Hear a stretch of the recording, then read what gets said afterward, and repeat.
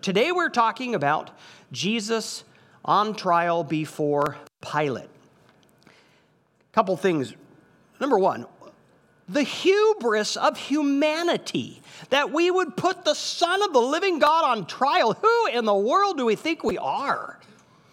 The hubris and the wickedness that we would find Jesus guilty and condemn him to death. It reveals the heart of the sin heart of people, yours and mine. We have a sin nature. Tragic. It's unbelievably tragic that we would do that. Then secondly, Pilate woke up Friday morning and he had no idea that he was going to have to make the most important choice of his life. He had no idea that he was going to have to decide for or against the Son of Man. Do I release him, proclaim him innocent, or do I condemn him to death? He woke up that morning having no intention of making that important decision, and my goodness, you're going to see he tried so hard to get out of it. He did not want to make that decision. He was desperate to avoid the choice. But he couldn't avoid it, and neither can you or I. Once we hear the gospel, we're on the hook to decide for or against Jesus Christ. And one of the things that this story tells us and reminds us is that there is no neutral ground. You can't maintain an undecided posture. You're either for me or against me, Jesus says. If you haven't decided for Jesus, you, by default, have decided against him. And Josh, I'm squealing. Do I need to change something? Well, Jesus went on trial 6 times, 3 before the Jews, 3 before the Gentiles. Before the Jews, it was at the house of Annas, the father-in-law of Caiaphas, the acting high priest. Annas himself had been a high priest in the past. Second and third, it was at the house of Caiaphas. And the first trial was at night, or I should say Caiaphas' house. It was at night. And Caiaphas was there, and the Sanhedrin, the 70. That would have been kind of like the Supreme Court of Israel. But it was an illegal trial because you weren't allowed to have a trial at night. But they paraded false witnesses, and it was during that trial that Caiaphas said to Jesus this, Matthew 26:63. And 62, and the high priest stood up and said, "Have you no answer to make?" Because Jesus had been silent. "What is it that these men..." Nope. I feel like I'm totally off. No, here we go. Yeah, 63. But Jesus remained silent, and the high priest said to him, "I adjure you by the living God, tell us if you are the Christ, the Son of God." Jesus said to him, "You have said so, but I tell you from now on you'll see the Son of Man seated at the right hand of power and coming on the clouds of heaven." Then the high priest tore his robes and said, "He has uttered blasphemy. What further witnesses do we need? You've now heard his blasphemy. What's your judgment?" They answered, "He deserves death." Then they reconvened quickly in the morning to make it official and legal. And then they led Jesus away bound to the palace of Pilate, who was the Roman governor, otherwise called the Praetorium, the governor's palace. Now, Pilate usually hung out at Caesarea on the coast, and I've been to his place, pretty nice digs. But it was the Passover feast, and so he's in Jerusalem because Jerusalem was just packed with tens upon tens of thousands of people, and he needed to be in Jerusalem in order to ensure the peace. And so the Jewish leaders, early in the morning, they bring Jesus to Pilate because they want to make sure that they get on Pilate's docket, right? Pilate in the morning kind of did the legal stuff. The Jews didn't want to enter Pilate's house because Pilate's a Gentile, and they all wanted to eat the Passover meal that day, and they were afraid that if they entered a Gentile's house, they would become ceremonially unclean. Now, that is a Jewish law that was added to the law of God. God never said that. That's not part of the Bible. God never said interact with a Gentile and you become ceremonially unclean. But that's what they had gotten to. So they stay outside and they make Pilate come out to them. And Pilate asks, what accusation do you bring against this man? Now, the first reply of the Jewish leaders was this: hey, if he weren't guilty, we wouldn't be bringing him to you. In other words, we don't want you to retry this man. We want you to just accept our judgment and do our bidding, kill him. And Pilate said, well, judge him by your own laws then. Well, we can't because we want to kill the guy. And you Romans have taken from us the power of the sword. Now, Rome allowed the Jewish council a lot of control over their place, but they did not allow them to kill people. The Romans reserved that for themselves. So we want Jesus killed, and we can't kill him, so you need to kill him for us. Well, Pilate's like, okay, well, what did he do? And so they make all kinds of accusations against Jesus, and the one that really does get Pilate's interest is, and he tells us we can't pay taxes to Caesar, and he proclaimed himself King of the Jews. What? And is he a threat to Rome's power? So Pilate goes back inside, calls Jesus to him, and he asks Jesus, are you King of the Jews?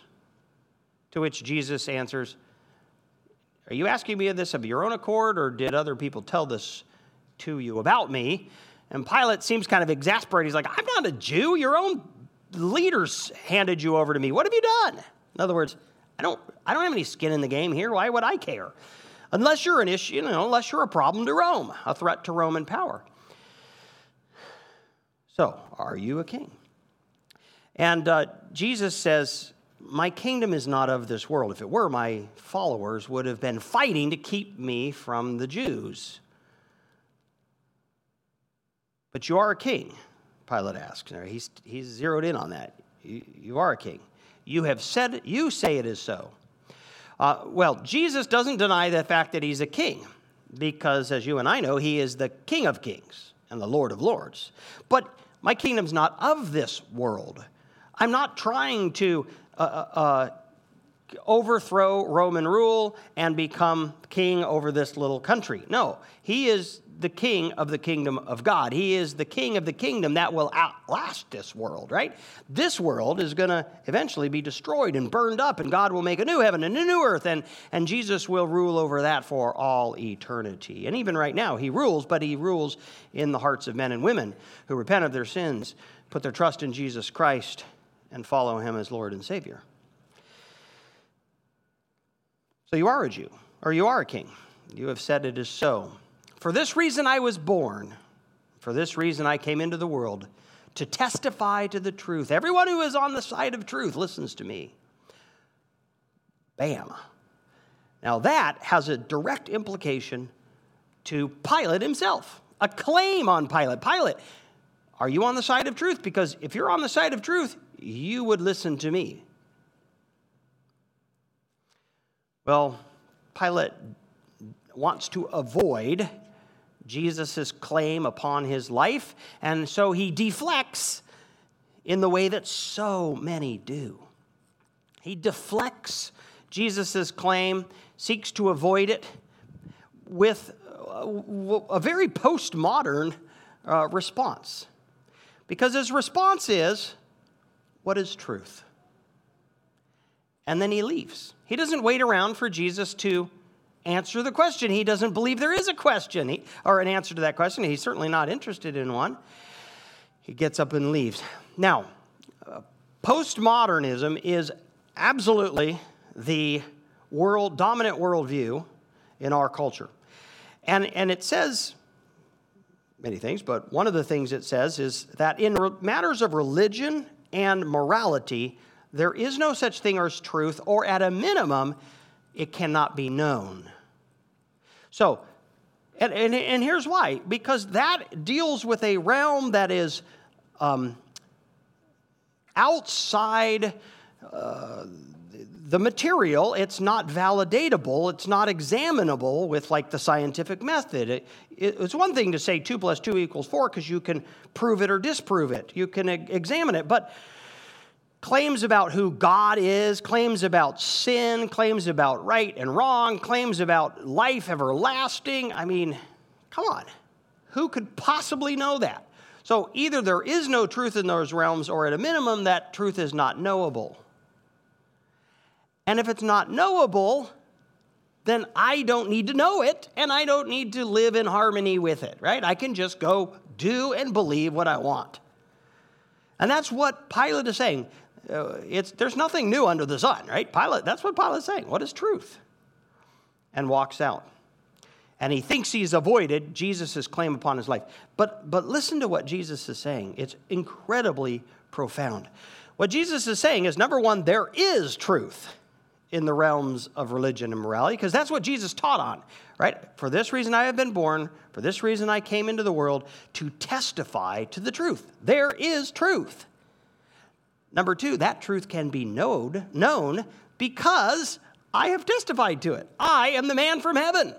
I am the Son of the living God, the second person of the Trinity. I created the world, right? That's what John says. In the beginning was the Word, that's Jesus. The Word was with God. The Word was God. And through him all things have been made. He's the creator. He has come down, entered our world to tell us the truth about the things we could not otherwise know. I have come to testify to the truth. All who are on the side of truth, listen to me. There is truth. Truth can be known, and the only way to know the truth is to listen to me. Do you want to know about what happens after death? You listen to Jesus. Do you want to know who God is? You listen to Jesus. Do you want to know who you really are and how to deal with your sins?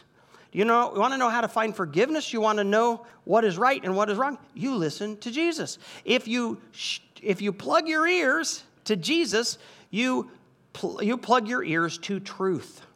It's tragic. And yet so many people are doing. So many people are Pilate. Don't be Pilate. Jesus has made a claim upon your life. He's made a claim upon my life. I am the way, the truth, the life. No man comes to the Father except through me, Jesus says. But you can turn yourself, you can tune out, you can plug your ears to the truth, or you can listen to Jesus, follow Jesus, and all of a sudden you enter into the truth that saves you and actually saves you from hell and grants you heaven and saves you from all the cul-de-sacs of life that our own blindness takes us into, and all of a sudden we get onto the path that leads to life and life to the full. Boy, do not tune Jesus out. Well, Pilate goes back out to the crowd, or to the Jewish leaders, and he says, look, I don't find anything wrong with this guy. And they say, and so,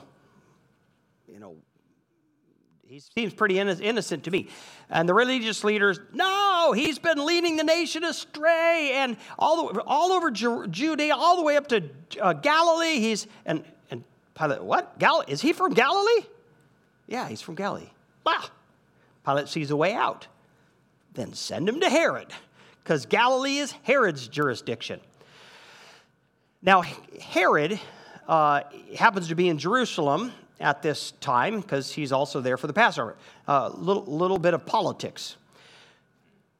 Remember the Herod who had the babies of Bethlehem killed when Jesus was born 30-some years earlier? That's Herod the Great. And when he died, he divided his kingdom between his three sons. And you had Philip, who was way up north and in east. He got that section. And then Herod Antipas got Galilee and the Transjordan. And then Archelaus got Judea. But Archelaus was such a terrible leader that the Jews petitioned Rome to kick him out and replace him with a Roman governor. Please, Rome, come. You rule us. This Idumean is terrible. And so they did. In 6 AD, a Roman governor came and began to rule over Judea. Pilate's just the latest Roman governor in line. But up there in Galilee, that's still Herod Antipas. Herod Antipas is in Jerusalem, and Pilate sees a way out. Hey, let me just punt this problem right over to Herod. Now, Herod is excited to meet Jesus. He's heard all about Jesus, and in particular, he's excited because he thinks Jesus might perform a miracle. He wants to be entertained. And so, hey, yeah, bring him on over. And he begins to ask Jesus all kinds of questions. Jesus is totally silent. Well, I think that after a while, Herod must have gotten angry at being ignored. And so it devolves into Herod and his soldiers mocking Jesus. They dress him up in kind of fine clothing, mocking him as a king. And eventually, they grow tired of him, and they send him back to Pilate. Here he comes again. Pilate has been unable to avoid making a decision on Jesus, even though first attempt was, you guys judge him. Second attempt, send him over to Herod, let Herod deal with it. But Jesus is back in his lap. So he has he goes back to the Jews and he says, look, I didn't find any of your charges valid. Herod didn't either. So can I just punish the guy and then, I'll just have him beaten and then release him? No, crucify him. So Pilate comes up with another stratagem to avoid having to decide, and it's, on the Feast of Passover, I historically released to you the prisoner of your choice. Well, I'm going to give you a choice. You can either have Barabbas, the notorious Barabbas, who's a bandit and a murderer and participated in an insurrection that brought down the wrath of Rome on you guys, or you can have the King of the Jews. And I think that Pilate was thinking, the crowd's going to say, do we want Barabbas back on the streets? No way, let's take Jesus. Instead, however, the religious leaders are out amongst the crowd, stirring up the crowd and getting the crowd to clamor for Barabbas. We want Barabbas released. What? Well, then what am I going to do with Jesus, the King of the Jews? Crucify him! Crucify him! Why? What's he done wrong? Crucify him! So Pilate ends up releasing Barabbas. His third attempt to avoid having to decide has gone wrong. Then he comes up with his fourth. He's like, you know what? This is a bloodthirsty mob. I'm going to have Jesus beaten, right to the point of death. I'm going to bring him back out to the crowd, beaten and bloodied and kind of wavering on his feet, and maybe they'll give up this cry for killing him. And so Pilate hands Jesus over to his soldiers and orders that he be scourged. Now, this is no slapping on the wrist, right? This is the cat of nine tails. This whip with leather lashes, and at the end of which are tied pieces of bone and metal, so that when it strikes, it buries those pieces of bone and metal, bury into the flesh, tears it, goes in again. Now you're down into tendons, right? And very, very probably 39 lashes. Would have left Jesus completely mangled, bloodied.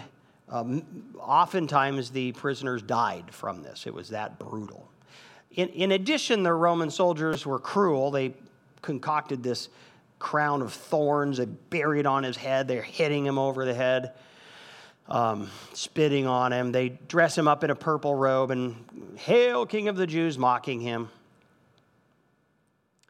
And at the end of that all, Pilate then brings out this broken, bloodied Jesus in front of the crowd. And he says, famous, "Behold the man." And I think what Pilate's saying is, look at this guy. What possible threat does he pose? He has no followers. He's on the verge of death. He's bloodied. He's beaten. He's completely subdued. Let that be enough. But the chief priests and leaders have stirred up the crowd, and the crowd is not going to be satisfied with anything less than crucifixion. We want him dead. And so Let me read to you from the Gospel of John, chapter 19. A little bit longer section here.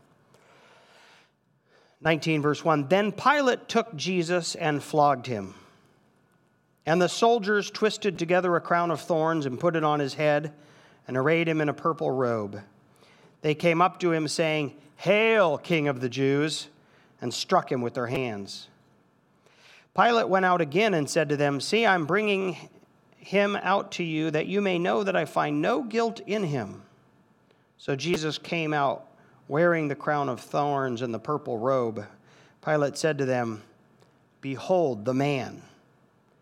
When the chief priests and the officers saw him, they cried out, "Crucify him! Crucify him!" Pilate said to them, "Take him yourselves and crucify him, for I find no guilt in him." The Jews answered him, "We have a law, and according to that law he ought to die because he has made himself the Son of God." When Pilate heard this statement, he was even more afraid. By the way, his wife had sent word to him, "Have nothing to do with that righteous man. I have suffered much because of him," through a dream. And so he's gotten that word. Now he hears that Jesus is claimed to be the Son of God. He entered his headquarters again and said to Jesus, "Where are you from?" But Jesus gave him no answer. So Pilate said to him, "You will not speak to me? Don't you know that I have authority to release you and authority to crucify you?" Jesus answered him, "You would have no authority over me at all, unless it had been given you from above. Therefore, he who delivered me over to you has the greater sin." From then on, Pilate sought to release him, but the Jews cried out, "If you release this man, you are not Caesar's friend. Everyone who makes himself a king opposes Caesar." So when Pilate heard these words, let me pause there. Pilate is on the horns of a dilemma. On one hand, Pilate is convinced that Jesus is innocent. The Gospels tell us he knows that the real motivation is jealousy. The Jewish leaders are jealous of Jesus. That's why they want him gone. That's why they want him killed. He knows that it is a great injustice that is being requested. And as a Roman governor in charge of the law and justice, that offends him, right? This guy's innocent. Of course, he's already beaten Jesus, which is a terrible abrogation of justice. But he doesn't want to kill him. But on the other hand, he cannot afford to have a riot. He can't afford to offend the Jewish leaders.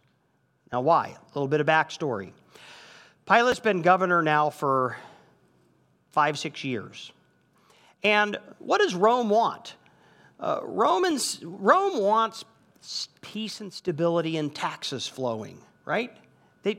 Rome does not want agitation, rioting, right? Disturbances. And so Rome has appointed Pilate to be governor of Judea, and they want calm and taxes. And Pilate's already made some stupid moves that have riled the Jews up. Early on, he has his soldiers march into Jerusalem as a show of force soon after becoming governor, and he tells them to bring the Roman standard, which includes a bust of Caesar on the top, which the Jews take as idolatry, entering the holy city. And for 5 days, they are down in Caesarea around Pilate's palace protesting. Pilate gets so upset that he rounds the protesters up into his amphitheater. I've been there, where he raced his horses. And he has his soldiers pull out the swords, and he says, "You disperse, or I'm going to have you all killed." And the Jews bare their necks and say, "Kill us." They're just zealous for the glory of God, and Pilate has to back down. He's not willing to slaughter them. He knows that Rome will not allow that. And so he has to back down. He's humiliated. He's lost this encounter. Well, then there's another one, probably in an attempt to honor Tiberius when he becomes Caesar. He has these golden shields put up in the governor's palace in Jerusalem, and there's an inscription to the son of the divine Caesar, a way of honoring Tiberius. Well, again, the Jews view that as idolatry. And so they're going crazy, rioting.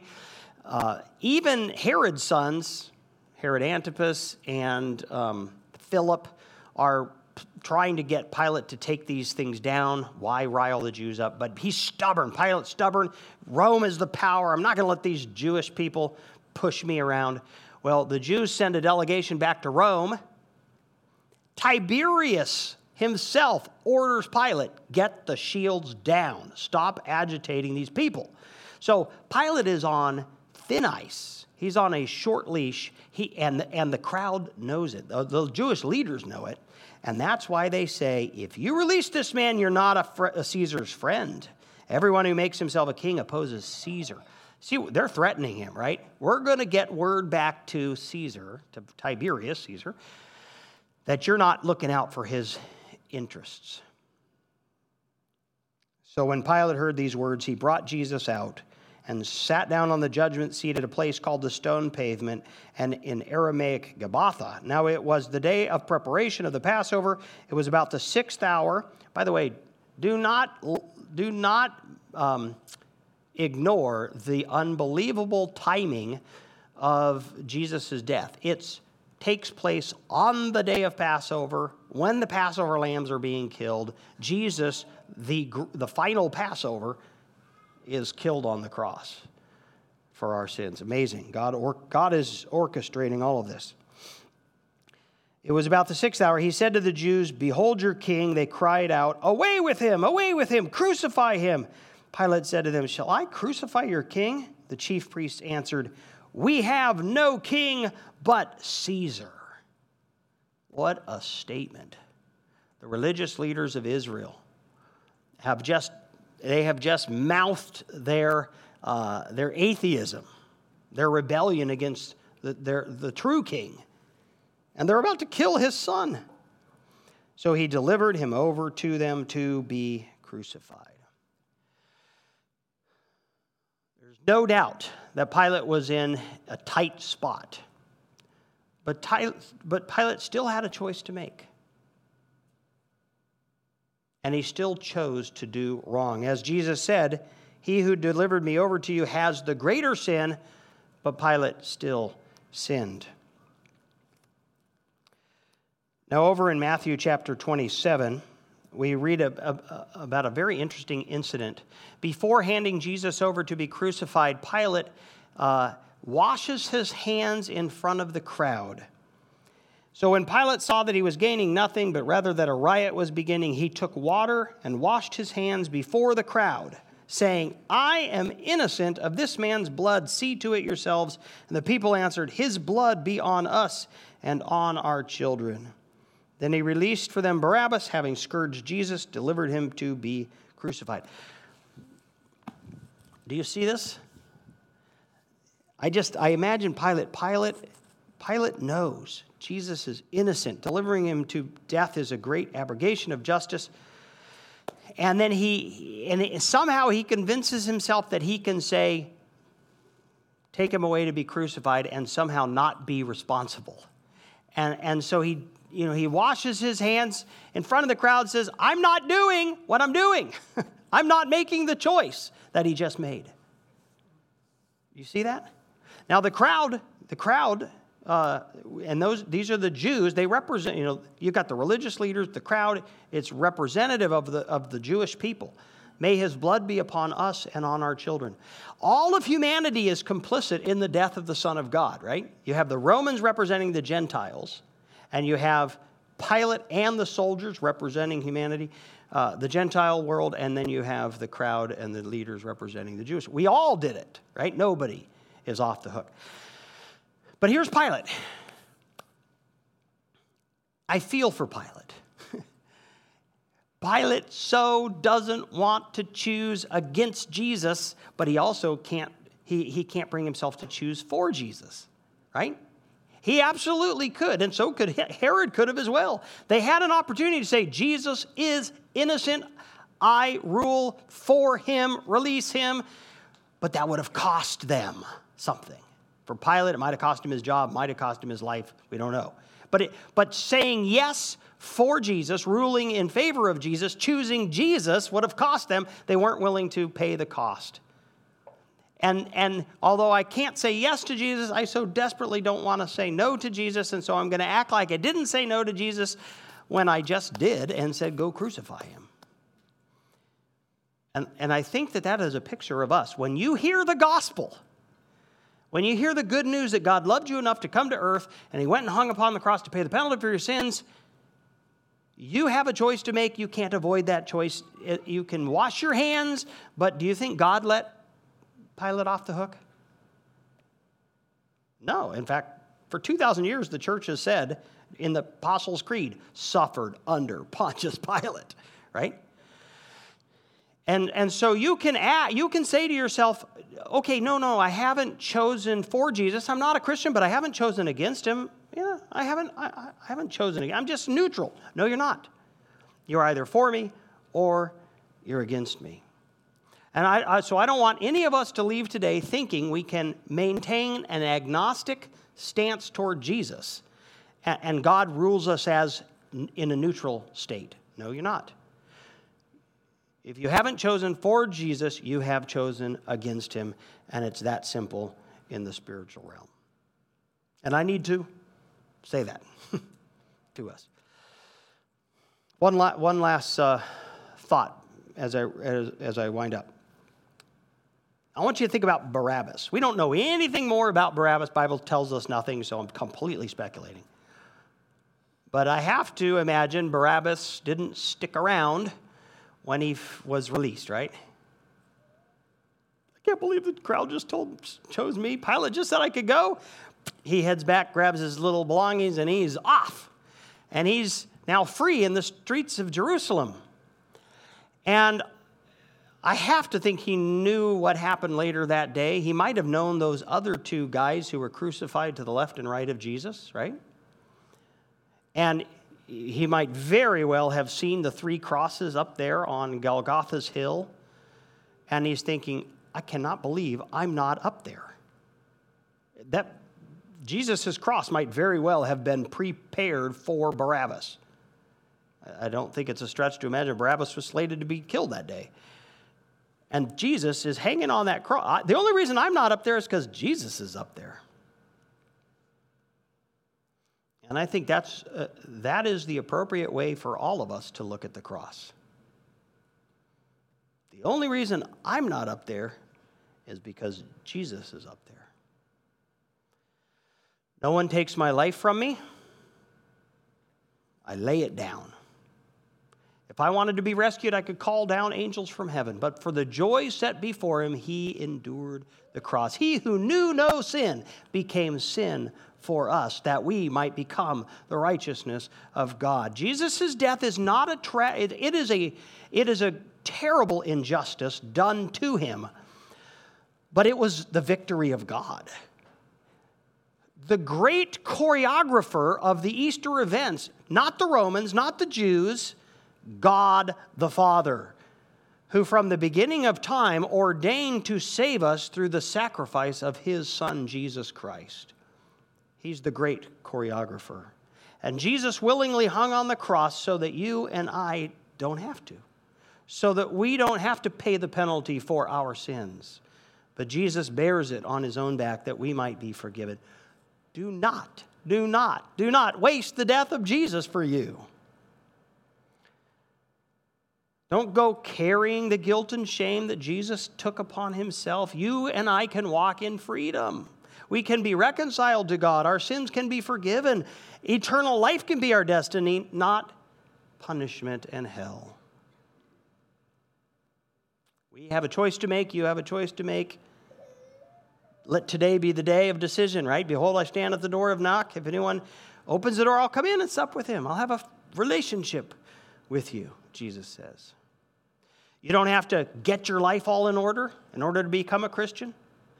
As many as receive him, to them gave he the right to become children of God. Every relationship has a starting place, and it starts in a moment. And you just say, Jesus, I'm a sinner. I want your death to pay the penalty for my sin. I receive you as my Savior and Lord, and I'm going to follow you. Help me be better and different. And God honors that. In fact, right now, let's just close our eyes, bow our heads. There are no magic words. God sees your heart. And I'll tell you, you can make prayers, and if you have a cynical, mocking heart like Herod, God feels no need to answer you. But God says, when you seek me with all your heart, you will find me. God will make himself known. So if in the sincerity of your heart you say, Jesus, I want to be saved by you. I receive you as the Son of God and as my personal Savior. God will honor that prayer. You will change. Your spiritual life changes. Your eternal destiny changes. Why do we know this? Because the Son of Man, who testifies the truth, has said it is so. Jesus, we believe you. In your name we pray. Amen.